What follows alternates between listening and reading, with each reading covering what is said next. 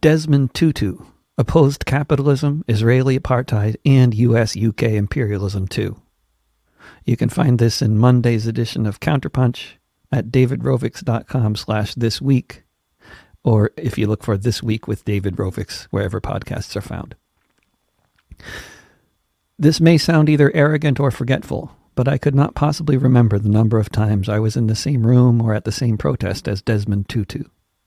And the main reason I know he was there is because I was standing there listening to him speak, often from a distance of not more than 2 meters or so. I say this not to associate myself with the great man, though I'll forgive you for thinking I'm a terrible narcissistic name-dropper, but just to be sure we all know that this all really happened, because I saw and heard it. It seems very important to mention because of the way this man is already being remembered by the world's pundits and politicians. As anyone could have predicted, Tutu is being remembered as the great opponent of apartheid in his native South Africa, who was one of the most recognized and most eloquent leaders of the anti-apartheid struggle there for most of his adult life. Being a leader in the movement to end apartheid in South Africa was probably the greatest achievement of the man's life work, and it should come as a surprise to no one that this is the focus of his many obituaries, along with the Nobel he was awarded in 1984. After Martin Luther King Jr.'s assassination, he was remembered by the establishment in much the same way, as a leader of the movement against apartheid in the U.S. The fact that he had become one of the most well-known and well-loved voices of the anti-war movement in the United States and around the world at the time of his death has largely been written out of the history books, a very inconvenient truth. But as with Martin Luther King, many of the same political leaders commemorating Tutu today would have been unlikely to mention him a day earlier, lest Tutu take the opportunity to speak his mind. This is certainly why he was not invited to commemorate his friend and comrade Nelson Mandela at Mandela's funeral 8 years ago. Like Martin Luther King and so many others, we can be sure that all the praises of Desmond Tutu as the great moral compass of the world will be made safely after he's dead. Before then would have been too dangerous, and he was best ignored until then, at which point his passing can be used as an easy way for liberals and conservatives alike to talk about how they also opposed South African apartheid, eventually. Looking back at Desmond Tutu's life, searching for various references to protests I recall him speaking at, there's a headline from the Washington Post on February 16, 2003. Thousands protest a war in Iraq in New York City the day before. There were at least 500,000 people at the rally on one of the coldest winter days anyone could remember. What I recall most vividly is being behind the stage, which was even colder than most anywhere else at the protest, because it was also in the shade. Huddling amid the frozen metal scaffolding were a variety of left-wing luminaries, including Desmond Tutu, Danny Glover, and Susan Sarandon, who were getting all the attention from the representatives of the media that did bother showing up, allowing me to hang out with Pete and Toshi Seeger since no one else wanted to talk to them or me. The following year, there was a rally in Copley Square in Boston, Massachusetts, against Israeli apartheid. It was very windy, and there were hundreds of people filling the area in front of the big church there on Boylston Street.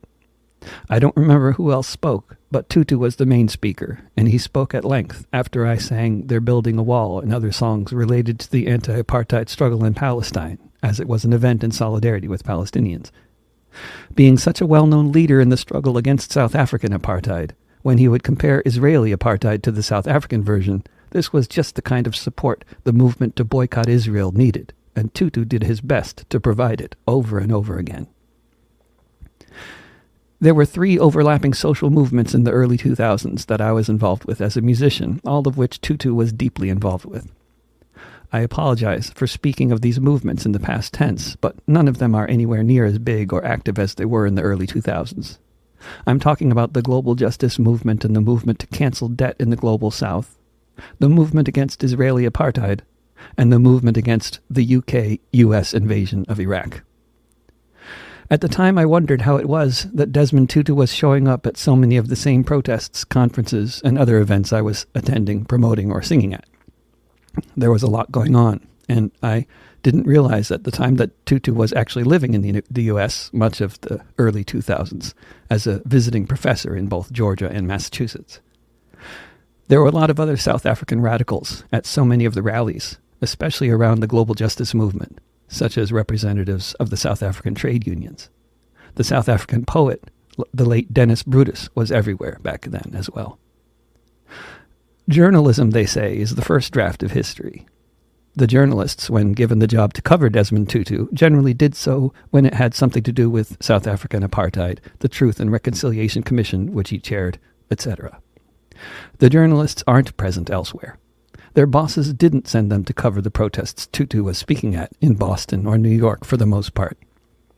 Lots of other drafts of history are then rewritten for the textbooks and for the obituaries, when once again Desmond Tutu's centrality to the struggle against South African apartheid will be highlighted, with most everything else papered over or ignored completely.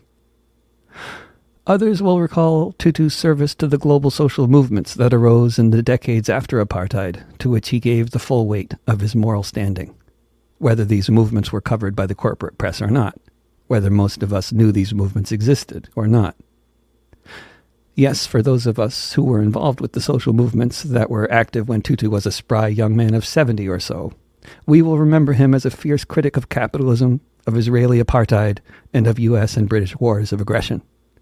And we know why he is being praised now by media outlets and politicians who have had no time or space for him since 1998 or so. Desmond Tutu failed to remain in his historical place. Had he played his cards differently in the post-South African apartheid period, he could have been a very rich and even more venerated man, winning lots more awards and schmoozing with the world's power brokers. Instead, before his official retirement from public life at the age of 79, he spent his 70s campaigning around the world as part of social movements for equality, dignity, and peace, and being a thorn in the side of so many of the rich and powerful people praising him today. Dead people can't speak out in their own defense, which makes them much less dangerous than when they were alive, especially if they died of natural causes. So it's up to those of us who are still here to speak and to remember. Long live Desmond Tutu. Long live Desmond Tutu's vision of a world free of oppression. A world in which so many of the politicians praising him today would be in front of a Truth and Reconciliation Commission tomorrow if Tutu were calling the shots. Amandla Awetu, our time will come.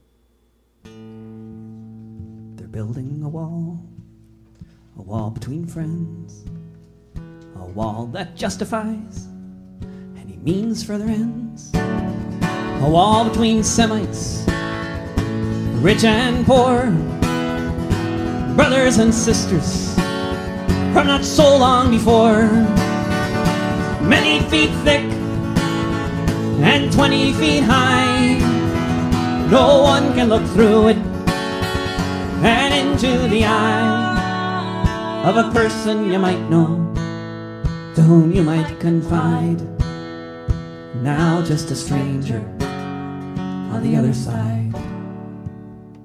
They're building a wall between water and land, so we can eat fruit and they can eat sand, a wall to make sure that our orchards will grow and our kids can get fat and not need to know of the cities in ruins and the children in fear that your fathers and brothers in tanks might be near.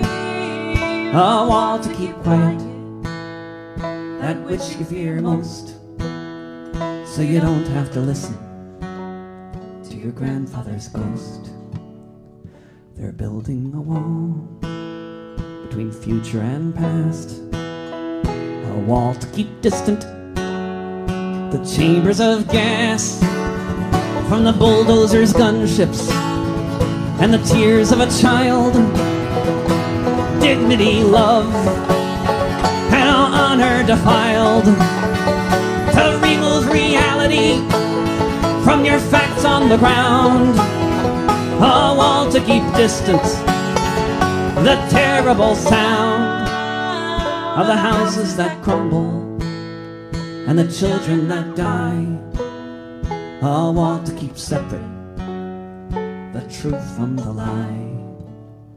They're building a wall, and at such a cost, land, money, and safety, and all the lives lost. a wall made of brick. But bricks can be broken when the people of Zion have finally awoken and said no more walls, no more refugees, no more keeping people upon their knees. And then the history books will someday recall, before apartheid was ended, they were building a wall.